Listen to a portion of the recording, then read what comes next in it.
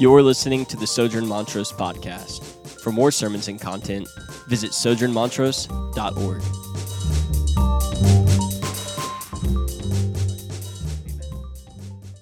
So as I was saying, we're in this book, right, walking through the book of Matthew, a book that was written by one of the 12 apostles of Jesus, right? And in this book, Matthew specifically wrote it with the Jewish mind as his main audience. And so he wrote it to the Jewish person, writing to argue that Christ was and is the Messiah of the Jewish people that had come to bring the kingdom to earth.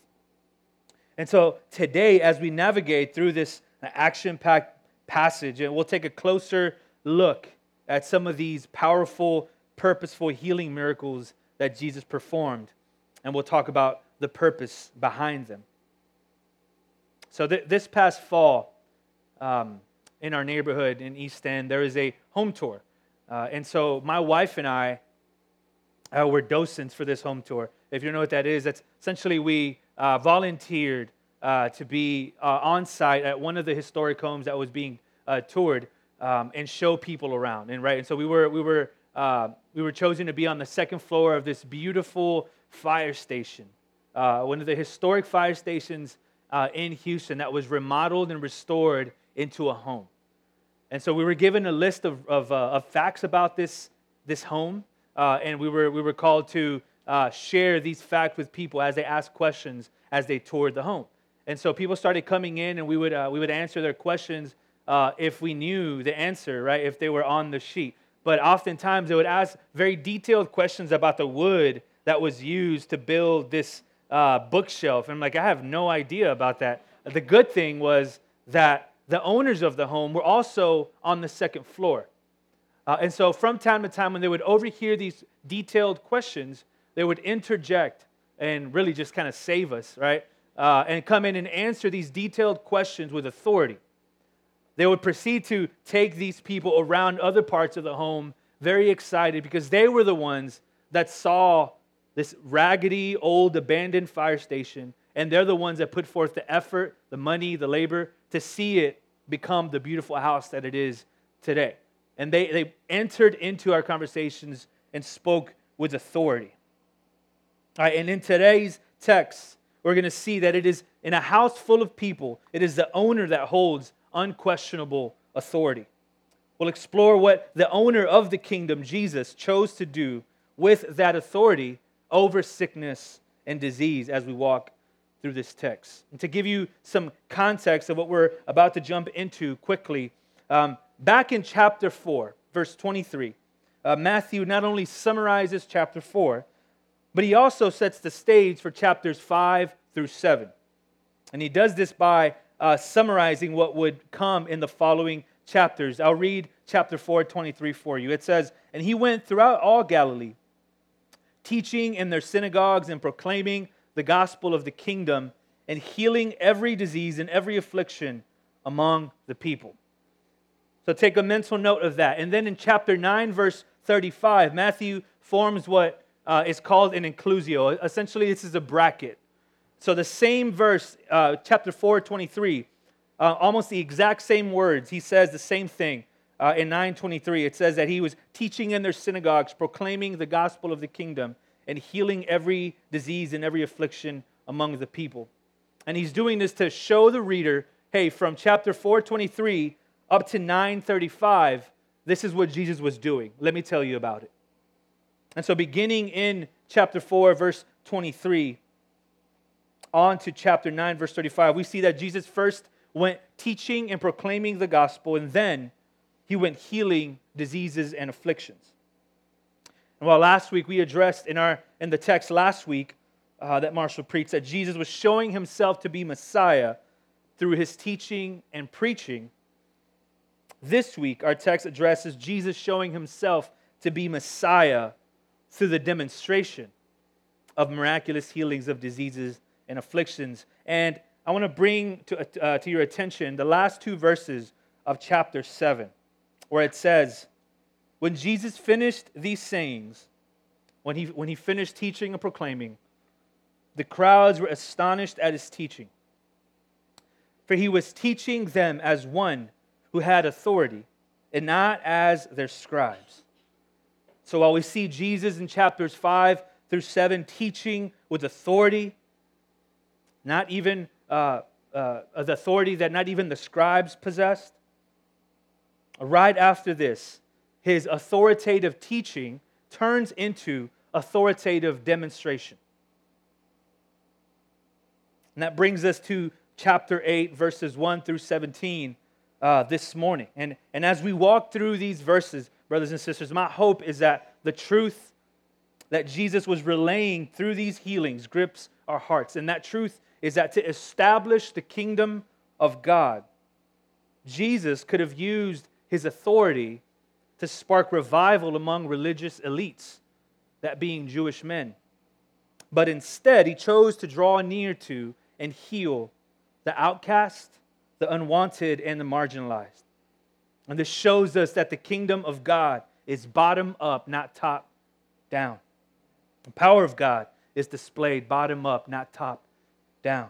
And to expound on this, we'll walk through pretty quickly these three stories of healings, and then I'll get into the deeper implications after we go through them. Let's start with the leper, the healing of the leper, verses 1 through 4. I'll read them for you again. It says, "When he came down from the mountain, a great crowd followed him.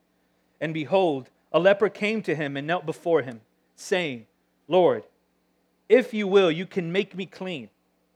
And Jesus stretched out his hand and touched him, saying, 'I will be clean.' And immediately his leprosy was cleansed.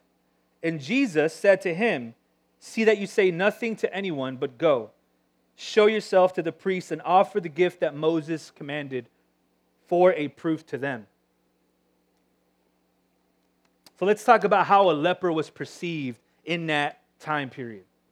And when you look at what a leper is, and you look through the laws in Leviticus about a leper, they were considered physically, bodily unclean and unfit for worship.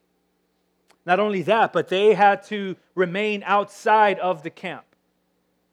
And anytime anyone got even remotely close to them, they had to scream out, they had to cry out, "Unclean, unclean, unclean," to give warning to those near to them. But imagine what it did to the leper's heart, to constantly be reminded that he was unclean, to constantly be reminded that he was alienated relationally and socially, and even geographically. He was outside of the gates. He was the furthest away from temple worship.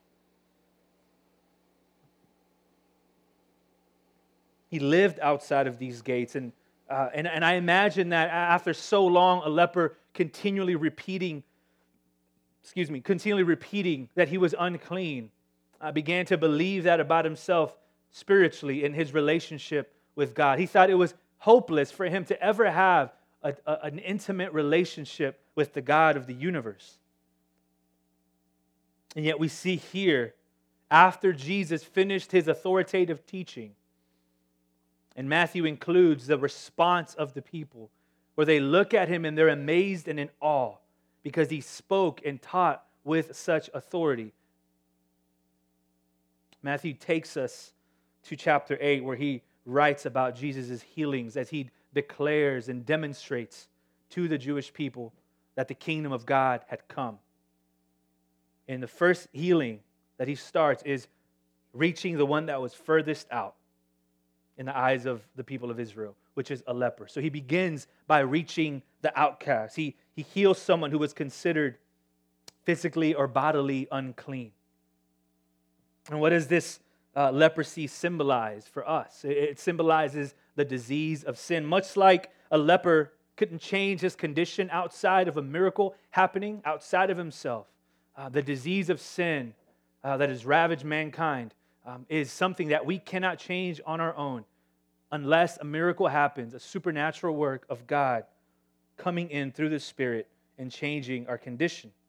Let's move on to the healing of the centurion. I'll read it for you. It says, "When he had entered Capernaum, a centurion came forward to him, appealing to him, 'Lord, my servant is lying paralyzed at home, suffering terribly.' And he said to him, 'I will come and heal him.' But the centurion replied, Lord, I am not worthy to have you come under my roof, but only say the word and my servant will be healed. For I too am a man under authority, with soldiers under me. And I say to one, go, and he goes, and to another, come, and he comes, and to my servant, do this, and he does it. When Jesus heard this, he marveled and said to those who followed him, truly, I tell you, with no one in Israel have I found such faith. I tell you, many will come from east and west and recline at the table with Abraham, Isaac, and Jacob in the kingdom of heaven, while the sons of the kingdom will be thrown into outer darkness. In that place there will be weeping and gnashing of teeth. And to the centurion Jesus said, go, let it be done for you as you have believed. And the servant was healed at that very moment. So how was a Gentile perceived? The centurion was a Gentile, so he was not Jewish, right? And the centurion's servant, we can imply that he was also Jewish. And so while Jesus first began by healing a leper, now he approaches a Gentile. And you see here, we'll see a thread of true, sincere, deep faith in the lordship of Christ from people who were not the religious elite, who were not Jewish men. We saw it from the leper. Now we see it from a Gentile. We see it from a man who was not Jewish. And he tells the Lord, he says, no, just say the word and you'll heal him, because I'm a man of authority too. And I know the moment I say a word, my servants have to do it. He was telling Jesus essentially, disease and affliction, anything in this world that is of sin and is broken, the moment you say it, it has to flee. He was ascribing to Christ the lordship over all creation. So Jesus says, man, not even in Israel have I found such faith. Almost as a polemic or an argument against the faith of the Jewish people or the lack thereof, right? So what is the significance, right, of these words that Jesus says about the sons of the kingdom? It's an irony, right? To say, hey, the sons of the kingdom, or those who lack faith in that consider themselves part of the kingdom, that being the Jewish people, outside of them placing their faith in Him, will be cast out. Will be cast out into outer darkness, while those from the east to west, those outside of Israel, would be included. And so He's speaking a word of hope to this Gentile centurion, letting him know that those who think that they're in, by their own merit, by their own works, are actually excluded. But those who cling to Him, those who come needy and desperate, and acknowledging this lordship and the authority of Christ, will be the ones to be welcomed. This is while healing the leper is healing someone bodily unclean, here Jesus is healing someone who was considered to Israel as someone being ethnically unclean. And why was this extraordinary? Because here we see Christ crossing ethnic boundaries. We see Christ stepping into the life of someone who was not deemed part of the covenant people of God, and someone who was unwanted by the Jewish people. So here we have Him crossing cultures, crossing ethnicities, and healing someone who was unwanted. And then if we jump after that to the healing of Peter's mother-in-law, I'll read the verses for us. It says, and when Jesus entered Peter's house, He saw his mother-in-law lying sick with a fever. He touched her hand, and the fever left her, and she rose and began to serve him. So we had the leper, the Gentile, and now a woman. How was a woman perceived in that time period? Well, a woman was perceived as a second-class citizen. Those who know ancient cultures and ancient history, even to this day in some parts of the Middle East, women are looked at as inferior. And honestly, even some parts here in our own nation are still looked at as that way. But back then, it was way more radical. They were not looked at as people who could worship in the inner court as well. So while the leper was outside of the gate, the Gentile was allowed, when it comes to temple worship, was allowed to be just outside of the outer courts. And now the women were allowed to be in the outer courts. but only Jewish men, only religious elite could go into the inner court for worship. So notice how that common thread, Jesus, as he's declaring and demonstrating that the kingdom of God has come, he's choosing to reach those that are furthest away from inner court worship. And here he approaches a woman, Peter's mother-in-law. And to walk into a home during that time period as a Jewish man and walk in and have your attention go first to the woman in the room was unheard of. It was disrespectful to the man of the house. And for Christ, for him to come in to Peter's house and to have his attention drawn to his mother-in-law and go to her and reach his hand and touch her and heal her, he was restoring or giving dignity to women there.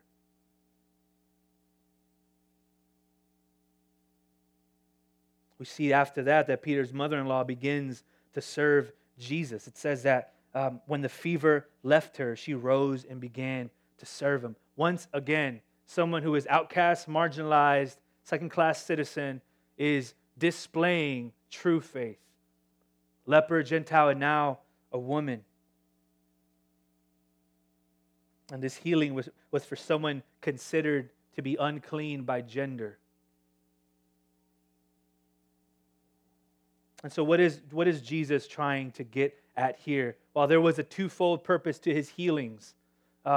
Primarily that he was after his authoritative teaching, he jumps into authoritative demonstration to show that the kingdom of God had come, and he begins to perform miracles. But why did he choose to heal those outcasts, marginalized, instead of going straight to the religious elite, those who had the most influence? But instead he went to those who had the least influence, the least amount of influence, those who were voiceless, those who were unwanted and outcasts. In our society today, it makes sense in the corporate world, right? If you want to change the culture of your company, right, to hire a new CEO, someone from the top. You would never seek to change your culture through hiring a janitor, right? In the corporate world, it doesn't make sense. But in the kingdom of God is an illogical, upside-down kingdom. And Christ, when he came in to display that the kingdom of God had come, he was trying to instruct his people, hey, look at how I am bringing in the kingdom. I'm doing it by reaching to those who are furthest away or those you think are furthest away from me, including those who have been excluded. And time again, in these three stories, we see that these who were excluded and outcast are responding to Christ with true faith. So how do we bring it down to today, 2017, Montrose, Houston, right? Maybe some of you here, it's practically unheard of, right, for anyone to have leprosy. But as I stated earlier, it doesn't mean that many of us here haven't felt like we're outcast, like we have been excluded. Maybe that's one of you here today, maybe a few of you, maybe a lot of you that have felt outcast. Maybe because of what you've done. Maybe you're here today and you say, oh yeah, this sounds great, but if you only knew what I've done, I just can't get over that abortion I had. I can't get over the kind of life I used to live, and that shame is continually in front of you. And maybe even some well-meaning Christians in the past have hurt you. But Christ here is showing you, no, the true heart behind him doing this was to show those who have constantly felt outcast and unwanted. He's showing them you can be welcomed. And I stretch out my hand and I heal. And I welcome those who have been rejected. Or maybe like the Gentile, you feel you don't belong or you're unwanted. Whether it be through your upbringing or currently in your social settings, you just feel like you're unwanted and outcast. Or maybe like a woman in ancient times and still in some places today, feeling marginalized or feeling like a second-class citizen. The good news of Jesus for you is that in him you not only are welcome, but you're given a seat at his table and you become co-heir with Christ. He draws near to you. He meets you where you are to draw you into His family.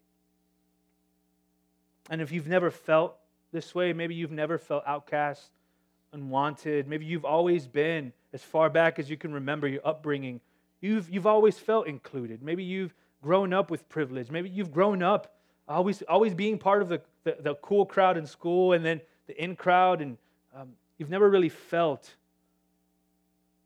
excluded. Well, maybe in Jesus' day, maybe you'd be among the religious elite. And how does this passage then call you to reach out and how to respond towards the outcast, the unwanted, and the marginalized? It calls the religious elite, it calls the elite in any sense to be ferocious about reaching those who feel forgotten. Jesus was bringing in all those who didn't belong in inner court worship.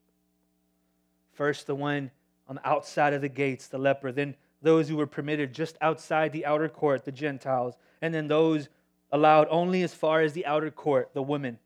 And Matthew is showing us something here and demonstrating with authority that the kingdom of God has come by healing the outcast, by welcoming the outcast. And he gives this foretaste of the kingdom in this way. And in this we find how we ought to go about demonstrating the kingdom to our city, to our neighborhood today. So who are the outcasts among us today? We don't have lepers, as I said, in our communities. So who are those? The unwanted, marginalized of our society. Well, the poor, right? Especially in a city like Houston, how we're kind of economically segregated. The poor, the elderly, those who can't fend for themselves, are forgotten in retirement homes often. Immigrants, refugees, minorities, especially in our current cultural climate today, our political climate. How should we respond in light of this? As the church, of all places in the church is where these people should experience the most welcoming environment, the most empathetic environment. It is here that those brothers and sisters who the world has beaten up, our current broken social and cultural climate, when they step into the presence of the people of God, the marginalized, the outcast, the second-class citizen, or at least that they feel like a second-class citizen, should feel, of all places in the church, most welcome. And they shouldn't have to experience the same thing that they do in our culture, also in the church. But we know that we're sinful, and we know that we're prideful, and this sounds great, and it sounds easier said than done, right? Because in the thick of it, maybe even in your own neighborhood parishes, there's some people that are radically different from you. And if we don't intentionally seek those who are radically different from us, we will drift towards those who are just like us. Our sin, when we fell in the garden, it alienated us from God, but it also alienated us from one another. And so because of the fall, because of this disease, the spiritual disease of sin, we have now shattered relationships with one another that the gospel can reconcile. But we will naturally drift towards those that are just like us.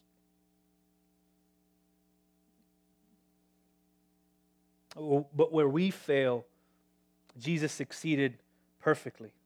Let me read for us the last two verses, 16 and 17. It says, that evening they brought to him many who were oppressed by demons, and he cast out the spirits with a word and healed all who were sick. This was to fulfill what was spoken by the prophet Isaiah, that he took our illnesses and bore our diseases. So Matthew summarizes there again what Jesus continued to do. He continued to go out and heal, cast out demons. And Matthew quotes Isaiah 53, and it says, "This was to fulfill what the prophet had spoken, that he took our illnesses and bore our diseases." And to those of you who know Isaiah 53, that's one of the most evident passages in the Old Testament where it talks about our suffering servant.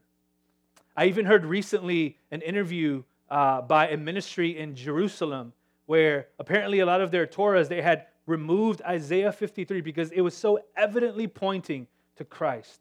And so this passage, Matthew connects Jesus' healing of the outcast with the promise found in Isaiah. What does that promise say? Let me expound on this. He took our illnesses and bore our diseases. Who was Isaiah speaking to? Isaiah was speaking to the covenant people of God. But yet we see that the healings that Jesus performed were to a leper, to a Gentile, and to a woman. Although she was Jewish, she was considered a second-class citizen. So Matthew is bringing this together, what Jesus was doing, and between the lines is showing us that when he came to display that the kingdom had come, he was fulfilling Isaiah 53, and he was including those who were excluded by the Pharisees and the scribes at that time into this word "our." He included the leper in that word "our." He included the Gentile in that word "our," and women who were seen as inferior as well. But even beyond that, brothers and sisters, Hebrews 13, you can turn there if you want. Hebrews 13, 11 through 12, but I'll read it for you. Let me read it. It says, "For the bodies of those animals whose blood is brought into the holy places by the high priest as a sacrifice for sin are burned outside the camp. So Jesus also suffered outside the gate in order to sanctify the people through his own blood." So, brothers and sisters, Christ became the leper. He was crucified outside of the gates.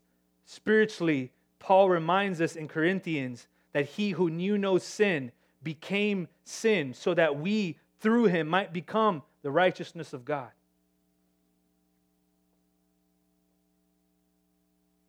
He was the sin offering for our souls, and he was crucified as the sacrifice for sin outside of the city gates.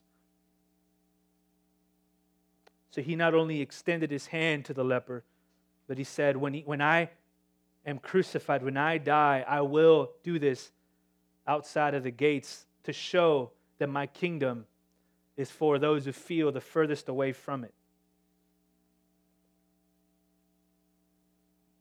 And in the gospel, brothers, and in Scripture, we see that we all can relate to the leper in a spiritual sense. As I said earlier, this disease of sin that has ravaged all of mankind at the fall and up to this point has alienated us from God. And so apart from Christ, we would constantly hear in our mind, in this life and after this life, unclean, unclean, unclean. But in Christ, who took our place and became the leper for us, extends his hand and says, I will be clean through faith in him. And if Jesus became a leper on the cross for us, the one furthest away, then we should be ferocious in our pursuit of the outcast, of the unwanted and marginalized. We of all people should be the most empathetic. To establish the kingdom of God, Jesus could have used his authority to spark revival among religious elite and get their approval. But instead, he chose to use this authority and wield it to heal and welcome in those who were excluded by the religious elite. So we, as Christ's body, may we here in Houston, may we, you guys here in Montrose, emulate Jesus' heart in mission. And we do that as we seek to not only proclaim, with the authority Christ had given us, but also demonstrate the kingdom of God in our city. Let's pray. Father, through your Spirit and by the power and redemption we have in your Son, we pray that you would give us the ability, Lord, to constantly remind ourselves that we who were once far off have been brought near by the blood of Christ. That we have this treasure in earthen vessels, that we now, by faith in Christ, have the Spirit dwelling in us and are always before the face of God. And let that truth inspire and motivate and fuel us, God, for mission to reach those that are among the least of these in our neighborhoods, in our city. We pray this in Christ's name. Amen.